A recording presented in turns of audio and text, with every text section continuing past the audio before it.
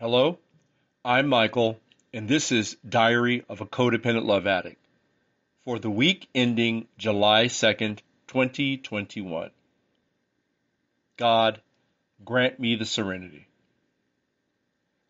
God, or higher power, grant me the serenity to accept the things I cannot change, the courage to change the things I can, and the wisdom to know the difference. The Serenity Prayer.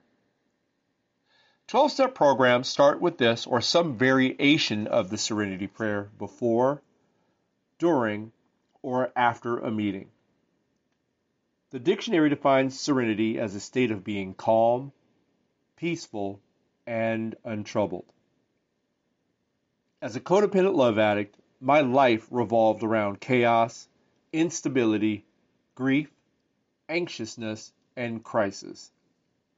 I had never really thought of taking a moment out of the day to experience serenity until I was forced to. In 2016, I had a heart infection that sent me to the brink of death.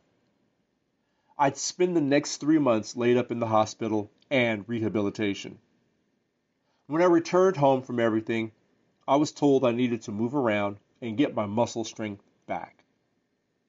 I had to relearn things that most of us take for granted, like walking, sitting, taking a bath or shower, or just moving my body.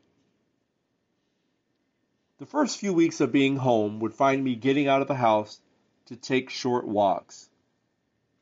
The average walk would be for a block or two, and then it'd be time for me to return home for a nap. Now consider that every part of my body would hurt after walking. After a while, I got to a point, probably around a month or two, where I could walk for half an hour without any pain. I started feeling healthy enough to walk in the nearby Angeles National Forest Trail nearby. Like my previous walks, I started walking short distances before heading back home to rest. With each trip into the forest, I would go a little further. Now, I ended up purchasing earphones and incorporated music into my walks. At first, it was the typical top 40 music. Then I moved on to other genres. Somewhere along the line, I developed a taste for meditation music. When I added meditation music, it changed the way I felt. I found places to rest, and then I'd close my eyes and allow the music to take me wherever I wanted to. Currently, I use meditation and lo-fi music as sources to tap into my serenity. Now, there are other ways I found my serenity as well. I've never been the beach type of person. Something about a crowded beach just doesn't excite me. Large bodies of water weren't things that piqued my interest. Now, at my place, I have a vision board of places and things that I want to do within the next few years. On my vision board was a trip to Santa Barbara, California. I had heard wonderful things about Santa Barbara, and I thought I'd take a drive there.